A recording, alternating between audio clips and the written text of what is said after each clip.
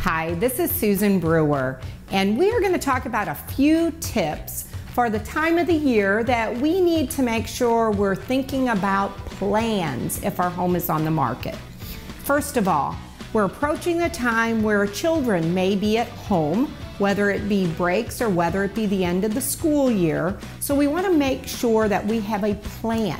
If your house is on the market and you get that great phone call that someone wants to see it, we need to make sure that you're prepared with either a neighbor that the children can go over to, or maybe even grandma and grandpa bringing them to their favorite ice cream store and having a little treat while the agents are showing the property. It's not advised for your children to be left at home while a showing is going on.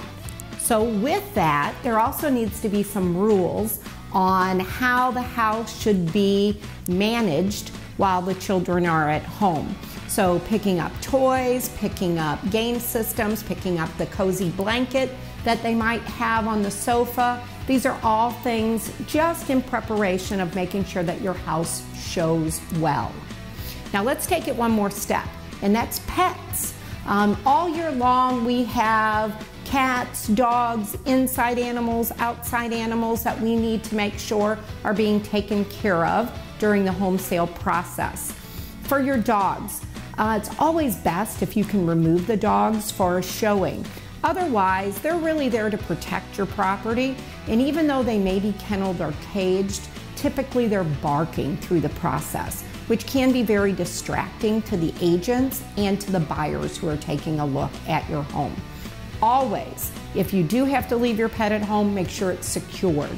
There's never a great time for a buyer to be looking at your house and being followed or jumped on or whatever the situation is with a family pet. Besides that, it's stressful for your dog to be in the house while strangers are coming through. Cats, another story. Remember, they may be very shy and timid, but we need to make sure that if you're leaving your cat in the property, that it's noted in your showing instructions. So we know if that cat decides he wants to dart out that door, is he an inside cat or an outside cat? And how do we make sure that your pets are protected? These are just a few tips that can help you for a very successful listing process of your home. If you have any additional questions, please reach out to me direct.